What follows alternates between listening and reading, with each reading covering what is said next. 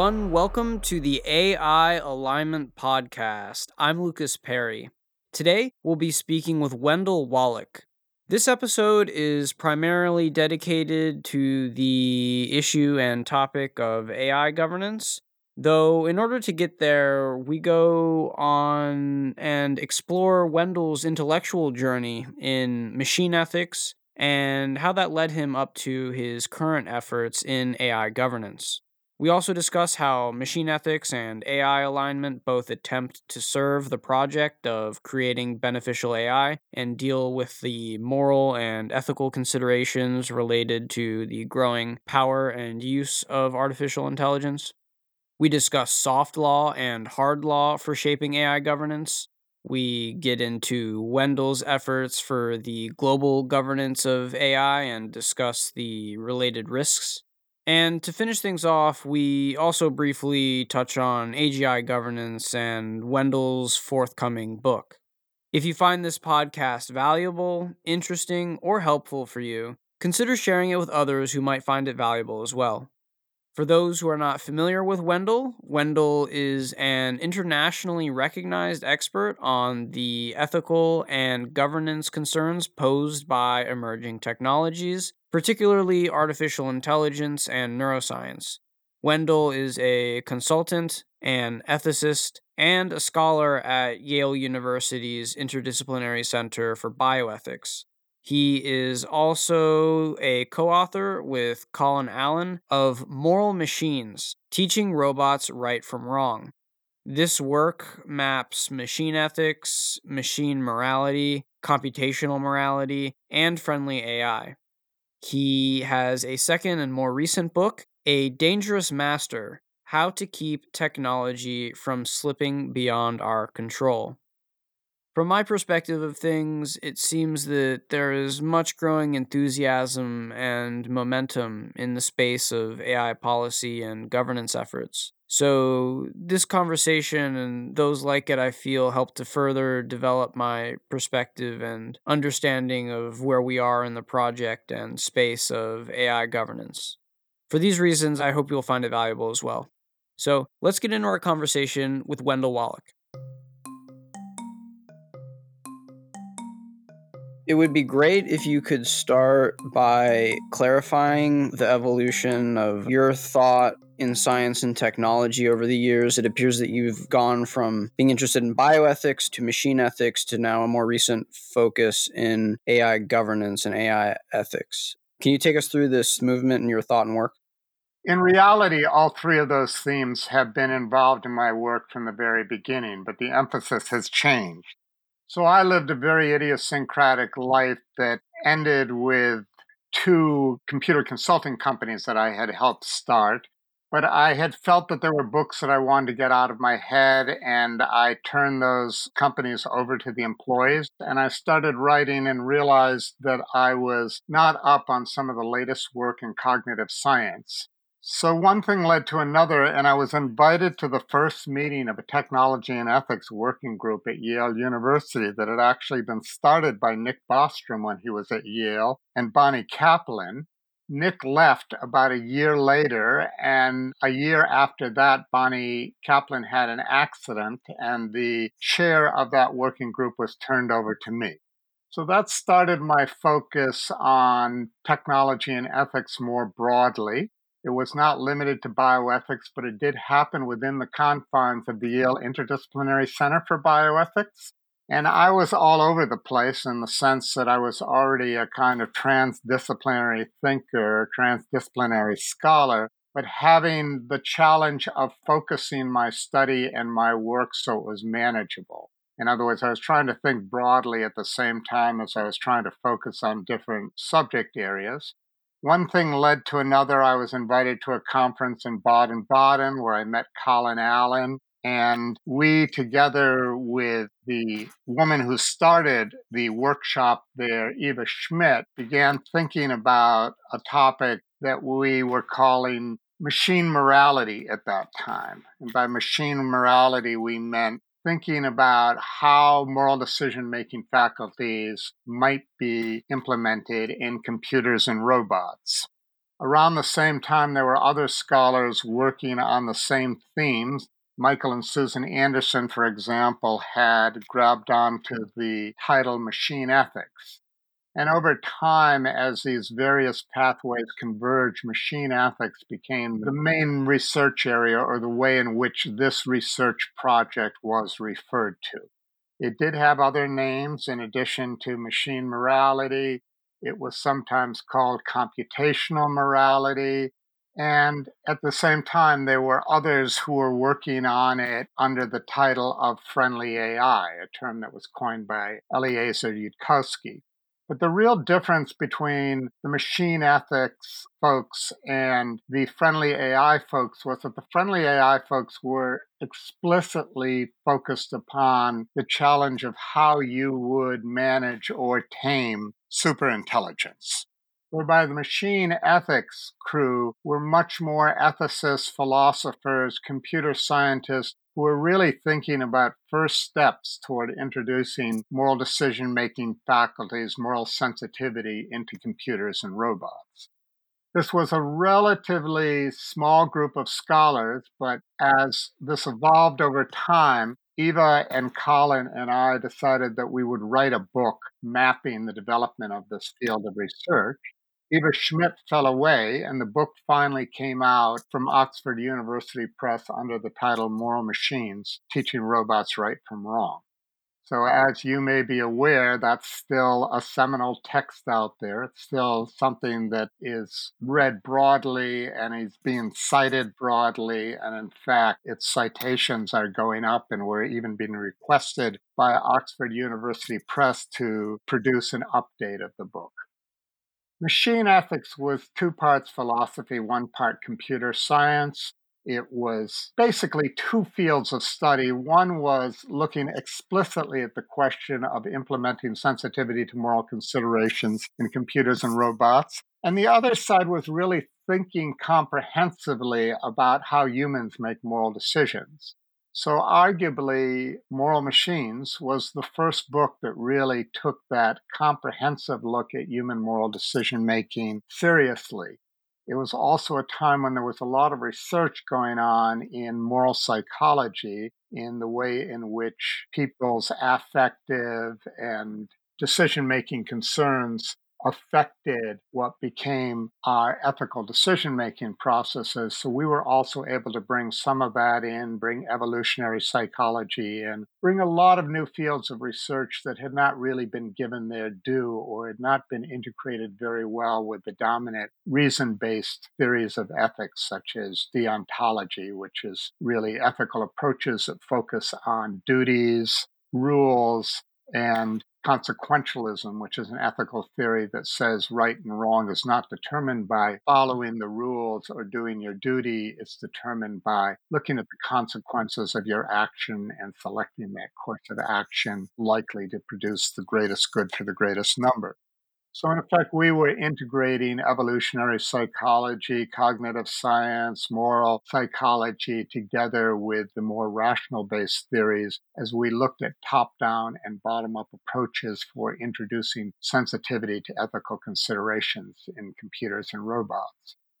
The major shift in that whole trajectory, and one I only learned about at the first FLI conference in Puerto Rico, where I and Jim Moore were the only two people who had been actively involved in the machine ethics community. Jim Moore is a professor at Dartmouth, for those of you who are not aware of him, and he's been a seminal figure in the philosophy of computing for decades now. Was at that Puerto Rican gathering, the concept of value alignment was raised to us for the first time. And what I realized was that those who were talking about value alignment from the AI perspective, by and large, had little or no understanding that there had ever been a field or was an ongoing field known as machine ethics.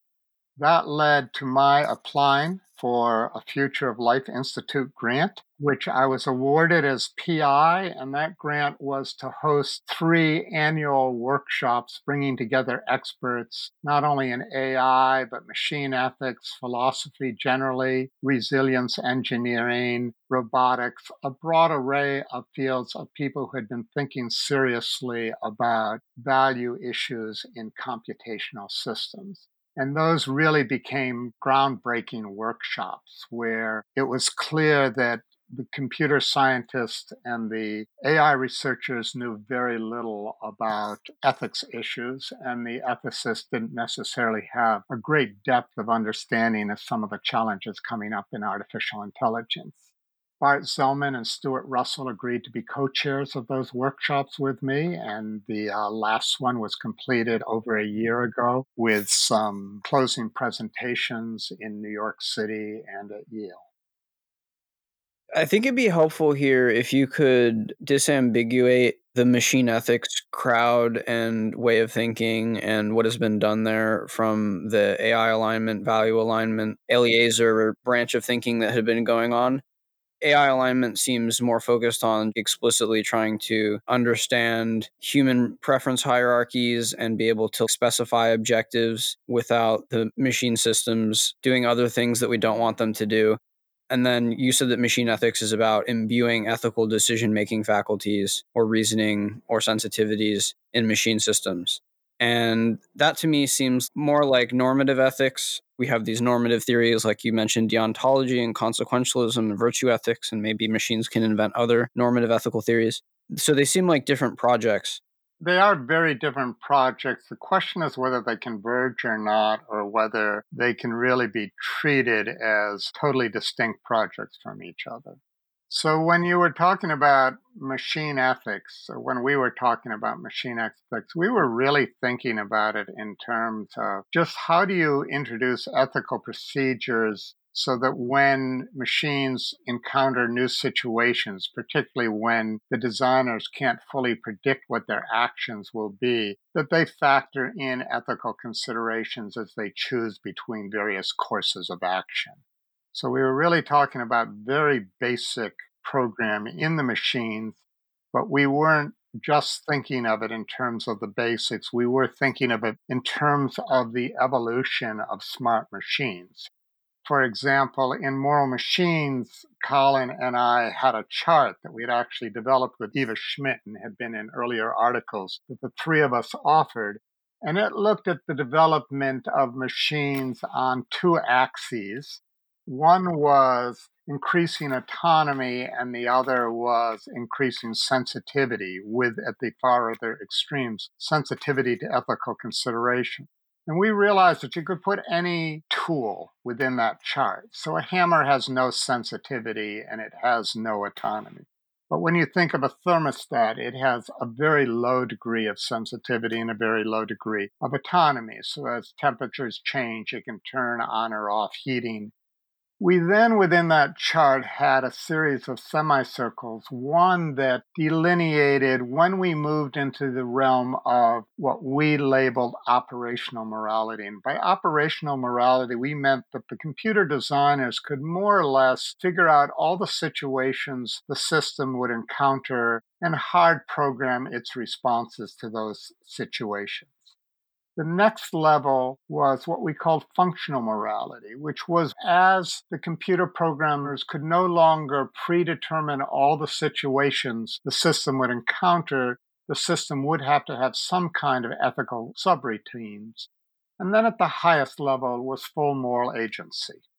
What we encounter in the Singularity Institute, now MIRI, for artificial intelligence approach of friendly AI and what became value alignment is more or less a presumption of very high order intelligence capabilities by the systems and how you would ensure that their values align with those of the machines. They tended to start from that level. So that was the distinction where the machine ethics folks did look at those futuristic concerns, they did more so from a philosophical level and at least a belief or appreciation that this is going to be a relatively evolutionary course. whereby the friendly AI and value alignment folks, they tended to presume that we're going to have very high order cognitive capabilities, and how do we ensure that those align with the systems? Now, the convergence, I would say, is what's happening right now, because in workshops that have been organized around the societal and ethical impact of intelligent systems, the first experiments, even the value alignment people are doing, still tend to be relatively low level experiments given the capabilities that systems have today. So I would say, in effect, they are machine ethics experiments, or at least they're starting to recognize that the challenges, at least initially, aren't that much different than those the machine ethicists outline. As far as the later concerns go, which is what is the best course to proceed on producing systems that are value aligned? Well, there I think we have some overlap also coming in from the machine ethicists, which raises questions about some of these more technical and mathematically based approaches to value alignment and whether they might be successful. In that regard, Shannon Dollar, an ethicist at Santa Clara University who wrote a book called Technology and the Virtues and is now taking a professorship at Edinburgh, she and I produced a paper called, I think it was From Machine Ethics to Value Alignment to Virtue Alignment. And we're really proposing that analytical approaches alone will not get us to machines that we can trust or that will be fully ethically aligned. Can you provide some examples about specific implementations or systems or applications of machine ethics today? There really isn't much.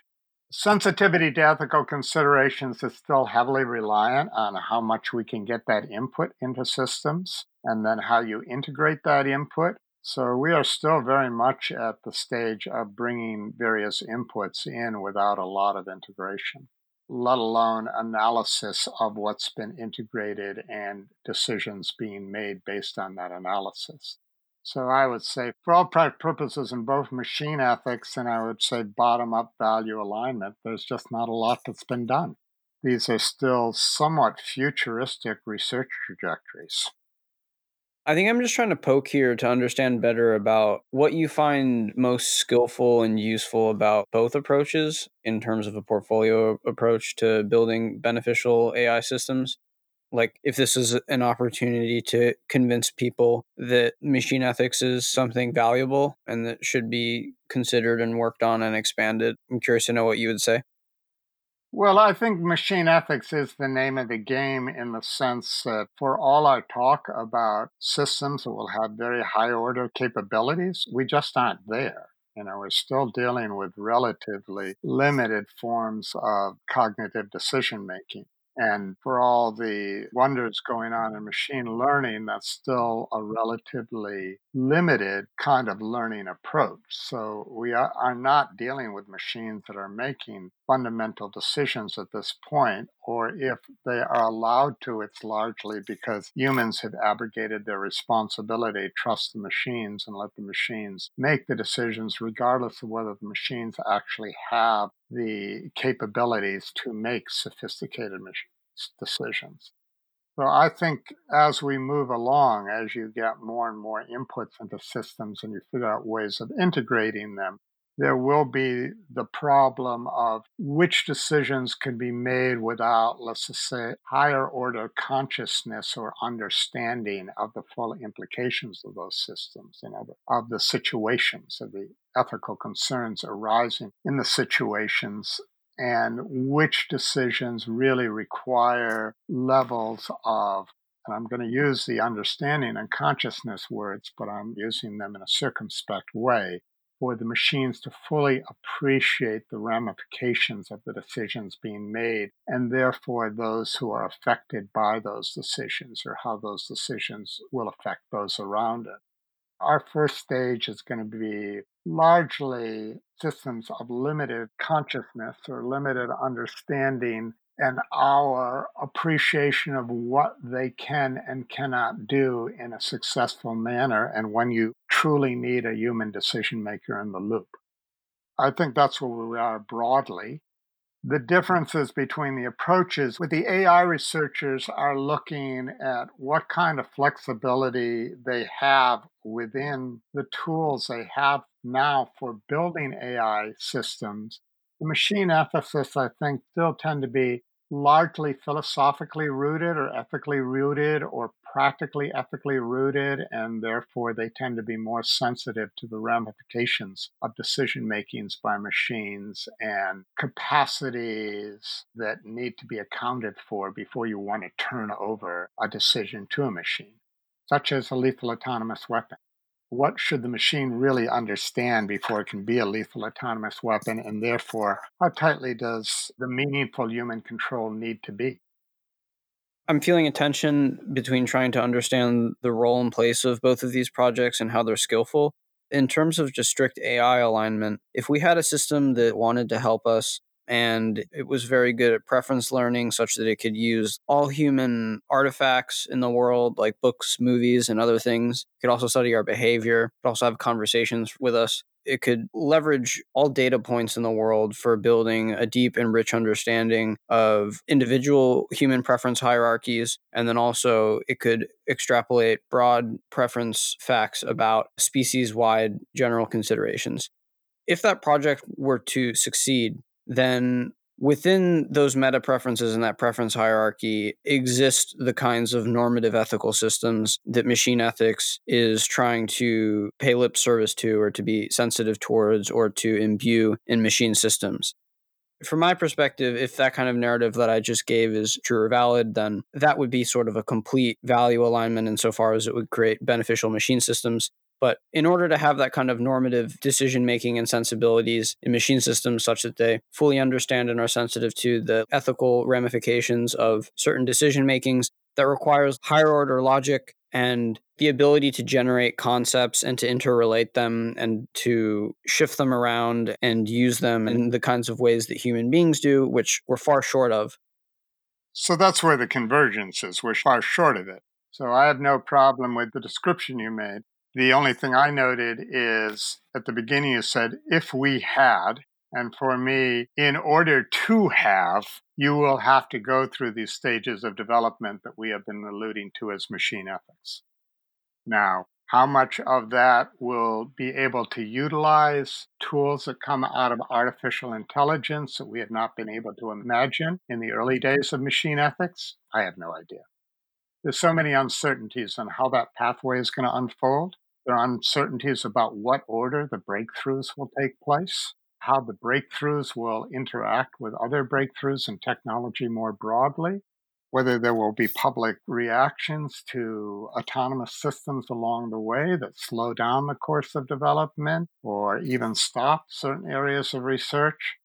So I don't know how this is all going to unfold. I do see within the AI community, there is kind of a leap of faith to a presumption of breadths of capacity that when I look at it, I still look at, well, how do we get between here and there? And when I look at getting between here and there, I see that you're going to have to solve some of these lower level problems that got described more in the machine ethics world than have initially been seen by the value alignment approaches. That said, now that we're getting researchers actually trying to look at implementing value alignment, I think they're coming to appreciate that these lower level problems are there. We can't presume high level preference parsing by machines without them going through developmental stages in relationship to understanding what a preference is, what a norm is, how they get applied within different contexts. My sense has been that with both machine ethics and value alignment, we've sort of got the cart in front of the horse. So I'm waiting to see some great implementation breakthroughs. I just haven't seen them. And most of the time, when I encounter researchers who say they're taking this seriously, I see they're tripping over relatively low level implementations. The difficulty is here in that all of this is converging.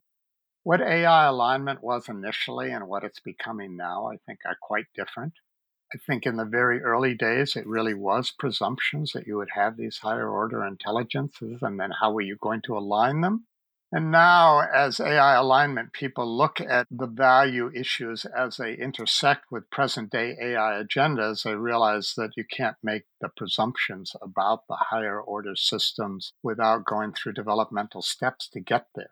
So, in that sense, I think whether it's AI alignment or machine ethics, the one will absorb the lessons of the other.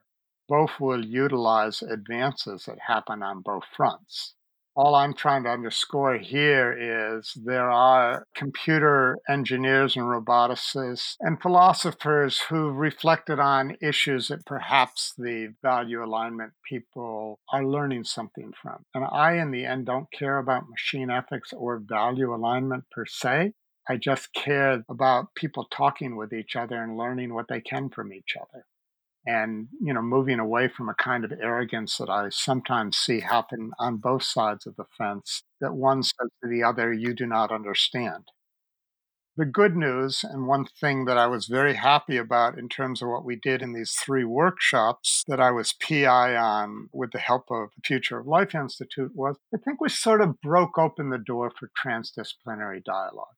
Now, true, this was just one workshop, but we have gone from a time where at the first Future of Life Institute gathering at Puerto Rico, the ethicists in the room, Jim Moore and I, were backbenchers, to a time where we have countless conferences that are basically transdisciplinary conferences, where people from many fields of research are now beginning to listen to each other. The serious folks in the technology and ethics, they really have recognized the richness of ethical decision making in real contexts. And therefore, I think they can point that out. Technologists sometimes like to say, well, you ethicists, what do you have to say? Because you can't tell us what's right and wrong, anyways. Maybe that isn't what ethics is all about. It's about dictating what's right and wrong. Maybe ethics is more about how do we navigate the uncertainties of life and what kinds of intelligence need to be brought to bear to navigate the uncertainties of life with a degree of sensitivity, depth, awareness, and appreciation for the multi layered kinds of intelligences that come into play.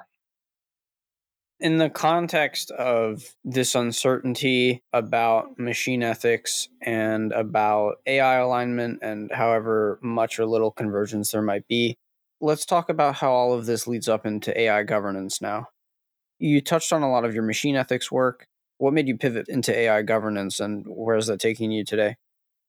After completing Moral Machines, I started to think about the fact that very few people had a deep and multidisciplinary understanding of the broad array of ethical and societal impacts posed by emerging technologies. And I decided to write a primer on that, focusing on what could go wrong and how we might diffuse ethical challenges and undesirable societal impacts. That was finally published under the title A Dangerous Master: How to Keep Technology from Slipping Beyond Our Control. The first part of that was really a primer on the various fields of science, from synthetic biology to geoengineering, what the benefits were, what could go wrong. But then the book was very much about introducing people to various themes that arise: managing complex adaptive systems, resilience engineering, transcending limits, a whole flock of themes that had become part of the language of discussing emerging technologies, but weren't necessarily known to a broader public. And even for those of us who are specialists in one area of research, such as biotech, may have had very little understanding of AI or geoengineering or some of the other fields. So I felt there was a need for a primer. And in the final chapters of the primer, I turned to how some of these challenges might be addressed through governance and oversight. Simultaneously, while I was working on that book, Gary Marchant Gary Marchant is the director of the Center for Law and Innovation at the Sandra Day O'Connor School of Law at Arizona State University. Gary has been a specialist in the law and governance of emerging technologies. And he and I, in our interactions, lamented the fact that it was very difficult for any form of governance of these technologies. There was something called the pacing problem. The pacing problem refers to the fact that scientific discovery and technological innovation is far outpacing our ability to put in place appropriate ethical legal oversight. And that converges with another dilemma that has bedeviled people in technology governance for decades, going back to 1980. David Collingridge wrote a book where he outlined a problem that is now known as the Collingridge dilemma. And basically, Collingridge said that while it was easiest to regulate a technology early in its development, we had little idea of what its societal impact would be.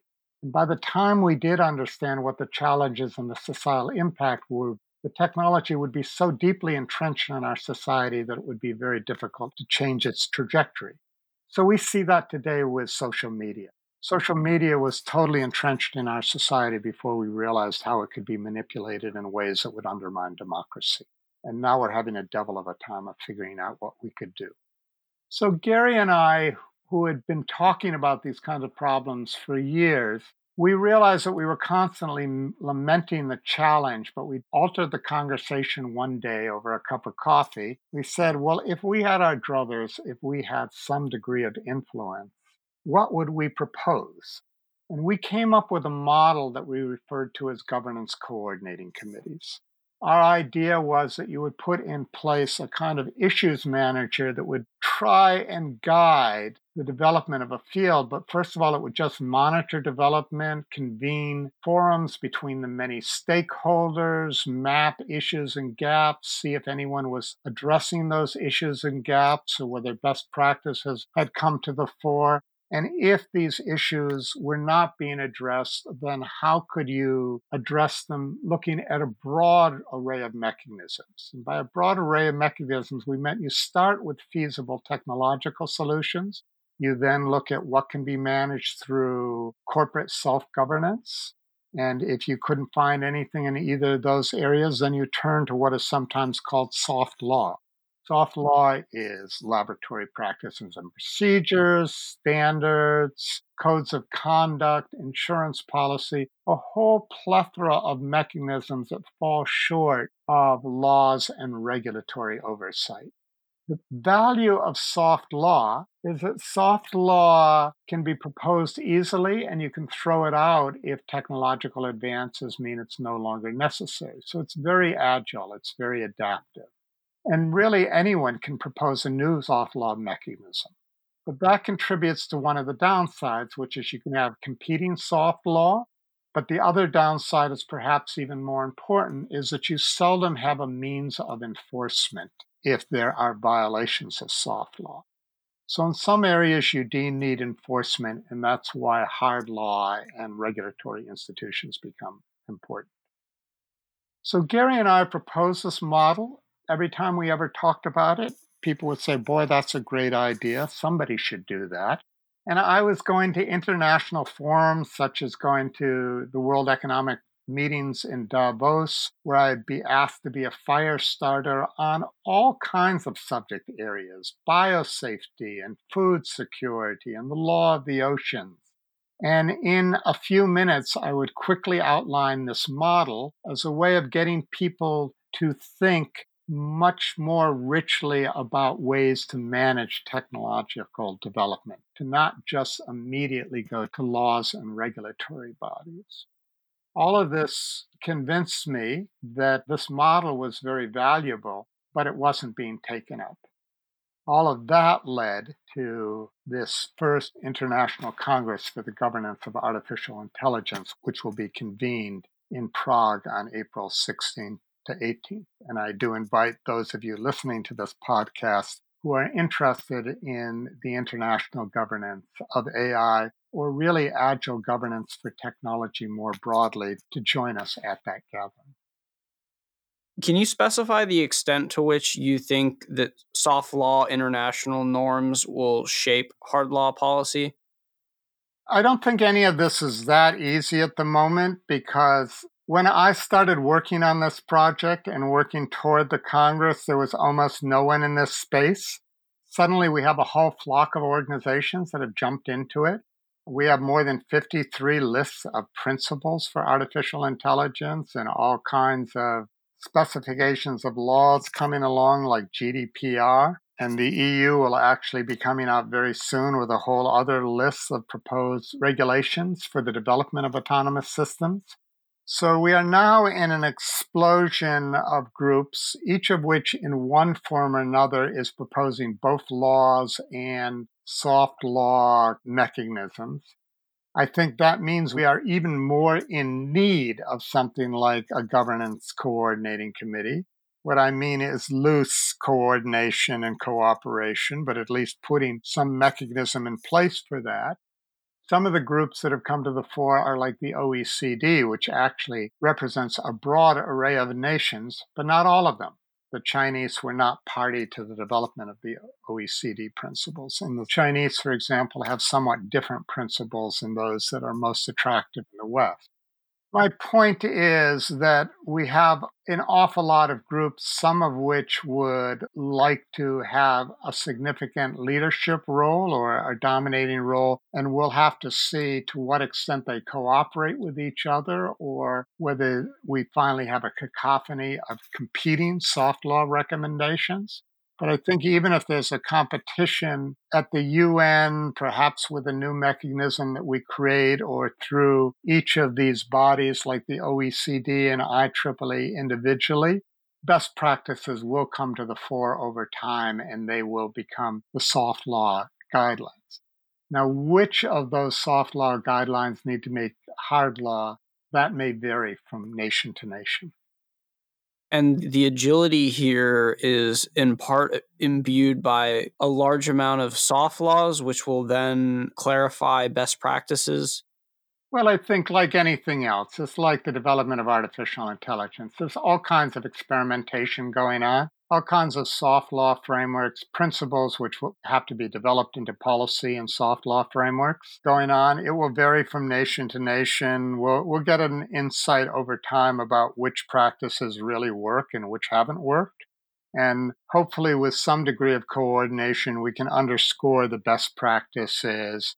We can monitor the development of the field in a way where we can underscore where there are issues that still need to be addressed. We may have forums to work out differences. There may never be a full consensus, and there may not need to be a full consensus, considering much of the soft law will be implemented on a national or regional EU like front. Only some of it will need to be top down in the sense that it's international. Can you clarify the set of things or legal instruments which consist of soft law and then the set of things which make up hard law? Well, hard law is always things that have become governmentally instituted. So the laws and regulatory agencies that we have in America, for example, or you have the same within Europe. But you have different approaches to hard law. The Europeans are more willing to put in pretty rigorous hard law frameworks, and they believe that if we codify what we don't want, that will force developers to come up with new creative experimental pathways that accommodate our values and goals. In America, we're reticent to codify things into hard law because we think that will squelch innovation. So those are different approaches. But below hard law, in terms of soft law, you really do have this vast array of different mechanisms. So I mentioned international standards. Some of those are technical. We see a lot of technical standards coming out of the IEEE and the ISO. But the IEEE, for example, has jumped into the governance of autonomous systems in a way where it wants to go beyond what can be elucidated technically and to talk more about what kinds of values we're putting in place and what the actual implementation of those values would be. So that's soft law. Insurance policies sometimes dictate what you can and cannot do. So that's soft law. We have laboratory practices and procedures, what's safe to do in a laboratory and what isn't. That's soft law. We have new approaches to implementing values within technical systems, what is sometimes referred to as value added design. That's kind of a form of soft law. There are innumerable frameworks that we can come up with, and we can create new ones if we need to help delineate what is acceptable and what isn't acceptable. But again, that delineation may or may not be enforceable. Some enforcement is if you don't do what the insurance policy has demanded of you, you lose your insurance policy. Now, that's a form of enforceability. You can lose membership in various organizations. Soft law gets into great detail in terms of acceptable use of humans and animals in research. But at least that's a soft law that has, within the United States and Europe and elsewhere, some ability to prosecute people who violate the rights of individuals, who harm animals in a way that is not acceptable in the course of doing their research. So, what are we trying to achieve by convening a first International Congress for the Governance of Artificial Intelligence? First of all, our hope is that we will get a broad array of stakeholders present. So far, nearly all the governance initiatives are circumspect in terms of who's there and who is not there. And we are making special efforts to ensure that we have a robust representation from the Chinese. We're going to make sure that we have robust representation from those from underserved nations and communities who are likely to be very affected by AI, but not necessarily will know a great deal about it. So, having a broad array of stakeholders is the number one goal of what we are doing. Secondly, between here and the Congress, we are convening 6 experts workshops. And what we intend to do with these expert workshops is bring together a dozen or more of those individuals who have already been thinking very deeply about the kinds of governance mechanisms that we need. Do understand that I'm using the word governance, not government. Government usually just entails hard law and bureaucracies. By governance, we mean bringing in many other solutions to what we call regulatory or oversight problems.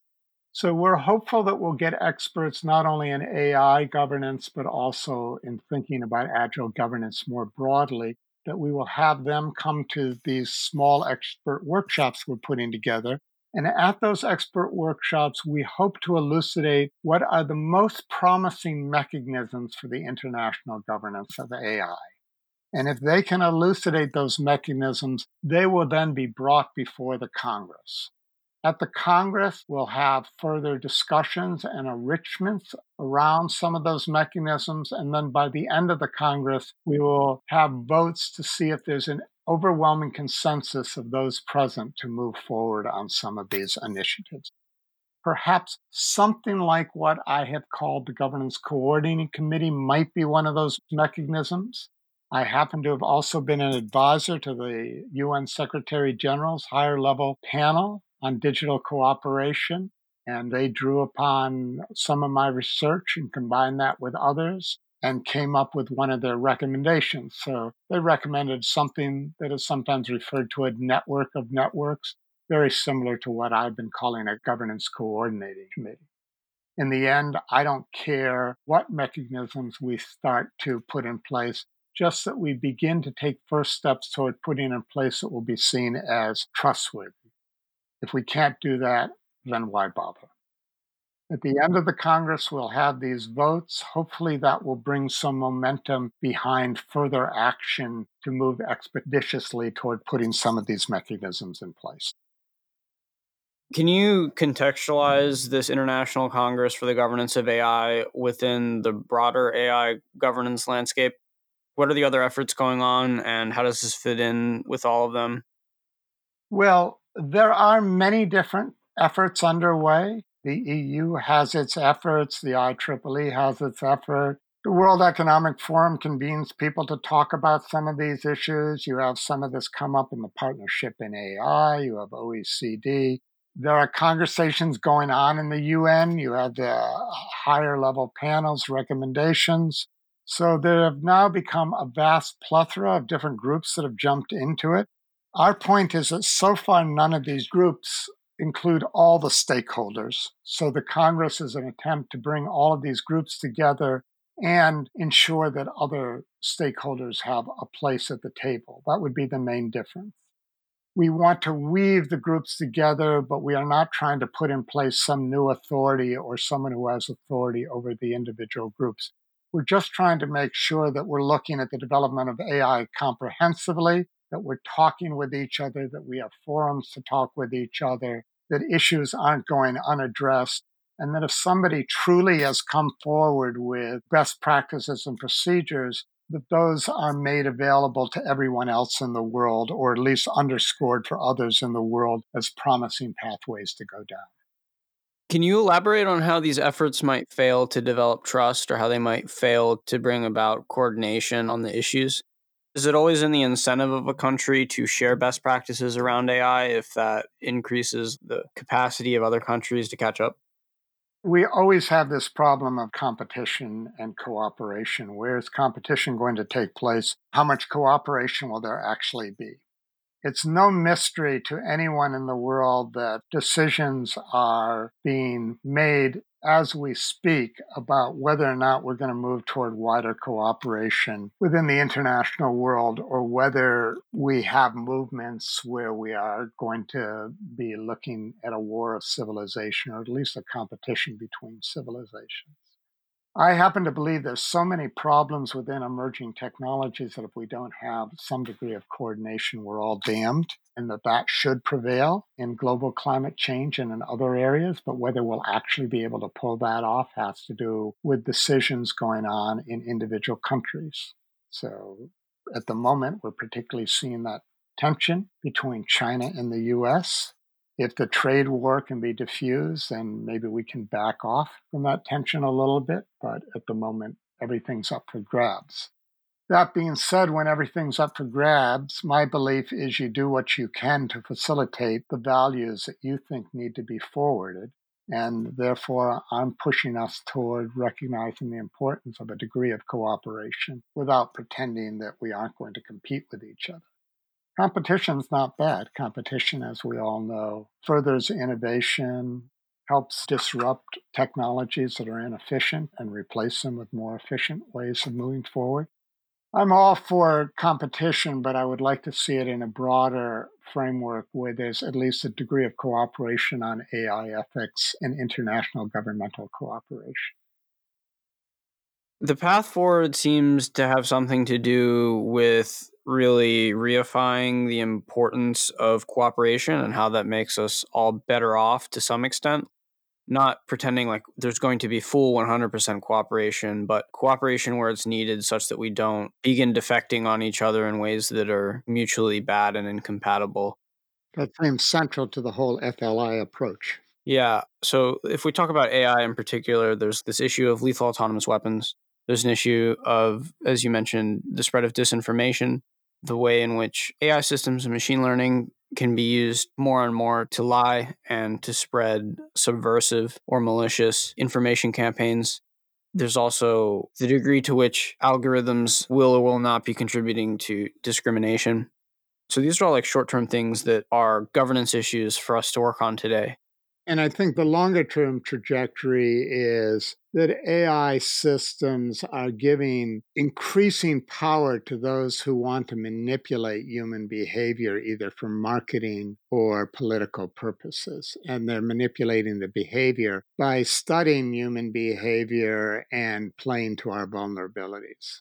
So humans are very much becoming machines in this AI commercial political juggernaut. Sure. So human beings have our own psychological bugs and exploits, and massive machine learning can find those bugs and exploits and exploit them in us. And in real time. I mean, with a collection of sensors and facial recognition software and emotion recognition software over 5G, with a large database of our past preferences and behaviors, we can be bombarded with signals to manipulate our behavior on very low levels and areas where we are known to be vulnerable. So the question is to the extent to which and the strategies for which we can use within the context of these national and global AI governance efforts to mitigate these risks. To mitigate these risks, to make sure that we have meaningful public education, meaning I would say from grammar school up, digital literacy so that individuals can recognize when they're being scammed, when they're being lied to. I mean, we'll never be perfect at that, but at least have one's antenna out for that. And the degree to which we perhaps need to have some self recognition if we're going to not be just manipulable, but will truly cultivate the capacity to recognize when there are internal and external pressures upon us and diffuse those pressures so we can look at new, more creative, individualized responses to the challenge at hand. I think that point about elementary to high school education is really interesting and important. I don't know what it's like today. I guess they're about the same as what I experienced. They just seem completely incompatible with the way that technology is going and disemployment and other things in terms of the way that they teach and what they teach. Well, it's not happening within the school systems. What I don't fully understand is how savvy young people are within their own youth culture, whether they're recognizing when they're being manipulated or not, whether that's part of their culture. I mean, part of my culture, and God knows I'm getting on in years now, but it goes back to questions of phoniness and pretense and so forth. So we did have our youth culture that was very sensitive to that. But that wasn't part of what our educational institutions were engaged in. The difference now is it will have to be both within the youth culture, but also we would need to be actually teaching digital literacy. Just for an example, I'm encountering a scam a week, I would say, right now, through the telephone or through email. Some new way that somebody has figured out to try and rip off some money from me. I can't believe how many new approaches are coming up. It just flags that this form of corruption requires remarkable degree of both sensitivity but a degree of digital knowledge so that you can recognize when you need to at least check out whether this is real or a scam before you give sensitive information to others. The saving grace, I think, for Gen Z and millennial people is that, I mean, I don't know what the percentages are, but more than before, many of us have basically grown up on the internet. So you have a degree of digital literacy. But it's not codified by an institution like the schooling system, but changing the schooling system to the technological predictions of academics. I don't know how much hope I have. It seems like it's a really slow process to change anything about education. It seems like it almost has to be done outside of public education. And that may be what we mean by governance now is what can be done within the existing institutions and what has to find means of being addressed outside of the existing institutions. And is it happening or isn't it happening? If youth culture in its evolving forms gives 90% of digital literacy to young people, fine. But what about those people who are not within the networks of getting that education? And what about the other 10%? How does that take place? And I think that's the kind of creativity and oversight we need is just monitoring what's going on, what's happening, what's not happening. Some areas may lead to actual governmental needs or interventions. So let's take the technological unemployment issue. I've been thinking a lot about that disruption in new ways. And one question I have is whether it can be slowed down. An example for me for a slowdown would be if we found ways of not rewarding corporations for introducing technologies that bring about minimal efficiencies but are more costly to the society than the efficiencies that they introduce for their own productivity gains. So if it's a small efficiency, but the corporation fires 10,000 people and those 10,000 people are now on the dole, I'm not sure whether we should be rewarding corporations for that. On the other hand, I'm not quite sure what kind of political economy you could put in place so you didn't reward corporations for that. Let's just say that you have automatic long haul trucking. In the United States, we have 1.7 million long haul truck drivers. It's one of the top jobs in the country. First of all, long haul trucking can probably be replaced more quickly than we'll have self driving trucks in the cities because of some of the technical issues encountered in cities and on country roads and so forth. So you could have a long haul truck that just went from on ramp to off ramp and then have human drivers who take over the truck for the last few miles to take it to the shipping depot. But if we've replaced long haul truckers in the United States over a 10-year period, that would mean putting 14,000 truck drivers out of work every month. That means you have to create 14,000 jobs a month that are appropriate for long haul truck drivers at the same time as you're creating jobs for new people entering the workforce and for others whose jobs are disappearing because of automation. It's not going to happen. Given the culture in the United States, my melodramatic example is some long haul truckers may just decide to take their semis, close down interstate highways, and sit in their cab and say to the government, bring it on. We are moving into that kind of social instability. So, on one hand, if getting rid of the human drivers doesn't bring massive efficiencies, it could very easily bring social instability and large societal costs. So, perhaps we don't want to encourage that. But we need to look at it in greater depth to understand what the benefits and costs are. We often overplay the benefits and we underrepresent the downsides and the costs. You could see a form of tax on corporations relative to how many workers they laid off and how many jobs they created. Could be a sliding tax.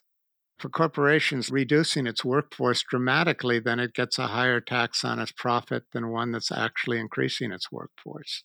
That would be a form of maybe how you're funding UBI. In UBI, I would like to see something that I've referred to as UBI plus plus plus. I mean, there have been various UBI pluses. But in my thought was that you're being given that basic income for performing a service for the society. In other words, performing a service for the society is your job. And there may not be anybody overseeing what service you are providing, or you might be able to decide yourself what that service would be. Maybe somebody who was an aspiring actor would decide that they were going to put together an acting troupe and take Shakespeare into the school system, that was their service to the society. Others may decide they don't know how to do a service to the society, but they want to go back to school, so perhaps they're preparing for a new job or a new contribution. And perhaps other people will really need a job and will have to create high-touch jobs such as those that you have in Japan for them. But the point is, UBI is paying you for a job. The job you're doing is providing a service to the society, and that service is actually improving the overall society. So if you had thousands of creative people taking educational programs into schools, perhaps you're improving overall education and therefore the smarts of the next generation. Most of this is not international governance, but where it does impinge upon international considerations is if we do have massive unemployment, it's going to be poorer nations that are going to be truly set back. I've been pointing out in international circles that we now have the Sustainable Development Goals. Well, just technological unemployment alone could undermine the realization of the Sustainable Development Goals. So that seems like a really big, scary issue. It's going to vary from country to country. I mean, the fascinating thing is how different these national governments will be. So, some of the countries in Africa are leapfrogging technology. They're moving forward, they're building smart cities, they aren't going through our development. But other countries don't even have functioning governments, or their governments are highly autocratic. When you look at the technology available for surveillance systems now, I mean, we're very likely to see some governments in the world that look like horrible forms of dictatorship gulags. At the same time as there'll be some countries where human rights are deeply entrenched and the oversight of the technologies will be such that they will not be overly repressive on individual behavior. Yeah. Hopefully, all of these global governance mechanisms that are being developed will bring to light all of these issues and then effectively work on them. One issue which is related, and I'm not sure how fits in here or fits in with your thinking, is specifically the messaging and thought around the governance related to AGI and superintelligence. Do you have any thinking here about how any of this feeds into that or your thoughts about that? I think that the difficulty is we're still in a realm where when and what AGI or superintelligence will appear and what it will look like, it's still so highly speculative. So at this stage of the game, I don't think that AGI is really a governmental issue beyond the question of whether government should be funding some of the research. There may also be a role for governments in monitoring when we're crossing thresholds that open the door for AGI. But I'm not so concerned about that because I think there's a pretty robust community that's doing that already that's not governmental, and perhaps we don't need the government to involve. But the point here is if we can put in place robust mechanisms for the international governance of AI, then potentially those mechanisms either make recommendations that perhaps slow down the adoption of technologies that could be dangerous or enhance the ethics and the sensitivity and the development of the technologies. And if and when we are about to cross thresholds that open real dangers or serious benefits, that we have the mechanisms in place to help regulate the unfoldment of that trajectory. But that, of course, has to be wishful thinking at this point. We're taking baby steps at this stage of the game. And those baby steps are going to be building on the activities that FLI and OpenAI and other groups are already engaged in. My way of approaching it is, and it's not just with AGI, it's also in relationship to biotech, is just to flag that there are speculative dangers out there and that we are making decisions today about what pathways we, humanity as a whole, want to navigate. So oftentimes in my presentations, I will have a slide up, and that slide is two robots kneeling over the corpse of a human. And when I put that slide up, I say we may even be dealing with the melodramatic possibility that we are inventing the human species as we have known it out of existence. So it's my way of flagging that that's a concern, but not trying to pretend that that's one that governments should or can address at this point. More that we are at an inflection point where we should and can put in place values and mechanisms to try and ensure that the trajectory of emerging technologies is human centered, is planet centered, is about human flourishing. I think that the worry of the information that is implicit to that is that if there are two AIs embodied as robots or whatever standing over a human corpse and that's meant to represent them dominating or transcending the human species, what is implicit to that is that they have more power than us because you require more power to be able to do something like that. And to have more power than the human species is something governments would maybe be interested in, that would be something maybe we wouldn't want to message about. I mean, it's the problem with lethal autonomous weapons now. I think most of the world has come to understand that lethal autonomous weapons is a bad idea, but that's not stopping governments from pursuing them or the security establishments within governments saying that it's necessary that we go down this road. And therefore, we don't get an international ban or treaty. The messaging with governments is complicated. I'm using the messaging only to stress what I think we should be doing in the near term. Yeah, I think that that's a good idea and the correct approach. So, if everything goes right in terms of this process of AI governance, and we're able to properly manage the development of new AI technology, what is your hope here? What are optimistic visions of the future given successful AI governance? Well, I'm a little bit different than most people on this. I'm not so much caught up in visions of the future based on this technology or that technology. My focus is more that we have a conscious, active decision making process in the present where people get to put in place the values and instruments they need to have a degree of control over the overall development of emerging technologies. So, yes, of course, I would like to see us address global climate change. I would like us to adapt AI for all. I would like to see all kinds of things take place. But more than anything, I'm acutely aware of what a significant inflection point this is in human history, and that we're having to pass through a very difficult and perhaps relatively narrow doorway in order to ensure human flourishing for the next couple hundred years. I mean, I understand that I'm a little older than most of the people involved in this process, so I'm not going to be on the stage for that much longer, barring radical life extension taking place in the next 20 years. So, unlike many people who are working on positive technology visions for the future, I'm less concerned with the future and more concerned with how in the present we nudge technology onto a positive course. So, my investment is more that we ensure humanity not only have a chance, but a chance to truly prevail. Beautiful. So you're now discussing about how you're essentially focused on what we can do immediately.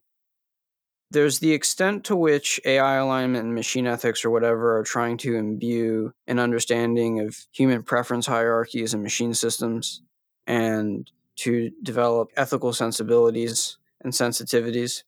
And I wonder what the role is for, first of all, embodied compassion and loving kindness in persons as models for AI systems, and then embodied loving kindness and compassion and pure altruism in machine systems as a form of alignment with idealized human preference hierarchies and ethical sensibilities. In addition to this work I'm doing on the governance of emerging technologies, I'm also writing a book right now. The book has a working title, which is Descartes Meets Buddha Enlightenment for the Information Age. I didn't know that. So this is great. So, this fits in with your question very broadly. I'm both looking at if the Enlightenment ethos, which has directed humanity's development over the last few hundred years, is imploding under the weight of its own success, then what ethos do we put in place that gives humanity a direction for flourishing over the next few hundred years? And I think central to creating that new ethos is to have a new understanding of what it means to be human, but that new understanding isn't something totally new. It needs to have some convergence with what's been perennial wisdom to be meaningful. But the fact is, when we ask these questions like, how are we similar to and how do we truly differ from the artificial forms of intelligence that we're creating, or what will it mean to be human as we evolve through the impact of emerging technologies, whether that's life extension or uploading or bioengineering? There still is this fundamental question about what grounds what it means to be human. In other words, what's not just up for grabs or up for engineering. And to that, I bring in my own reflections after having meditated for the last 50 years, or my own insights, shall we say, and how that converges with what we've learned about human functioning, human decision making, and human ethics through the cognitive sciences over the last decade or two.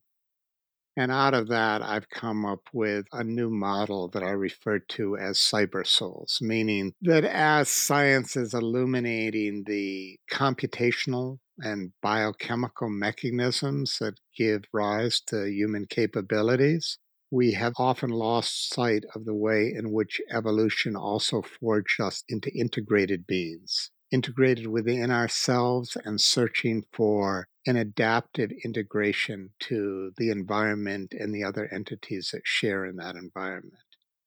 And it's this need for integration and relationship which is fundamental in ethics, but also in decision making. There's a second part to this, which is this new fascination with moral psychology and the recognition that reason alone may not be enough for good decision making. And that if we have an ethics that doesn't accommodate people's moral psychology, then reason alone isn't going to be persuasive for people. They have to be moved by it. So I think this leads us to perhaps a new understanding of what's the role of psychological states in our decision making. What information is carried by different psychological states, And how does that information help direct us toward making good and bad decisions? So I call that a silent ethic. There are certain mental states which historically have at least indicated for people that they're in the right place at the right time in the right way. And oftentimes, these states, whether they're called flow or oneness or creativity, they're being given some spiritual overlay, and people look directly at how to achieve these states. But that may be a misunderstanding of the role of mental states, that mental states are giving us information. And as we factor that information into our choices and actions, those mental states fall away, and the byproduct are these so-called spiritual or transcendent states, and often they have the characteristics where thought and thinking comes to a rest. So I call this the silent ethic, taking the actions, making the choices that allow our thoughts to come to rest. When our thoughts are coming to rest, we're usually in relationships within ourselves and our environments that you can think of as embodied presence, or perhaps even the foundations for virtue. So my own sense is we may be moving toward a new or revived virtue ethics. And part of what I'm trying to express in this new book is what I think is foundational to the flourishing of that new virtue ethics. That's really interesting. I bring this up and asking because I've been interested in the role of idealization, ethically, morally, and emotionally in people, and reaching towards whatever is possible in terms of human psychological enlightenment, and how that may exist as certain benchmarks or reference frames in terms of value learning.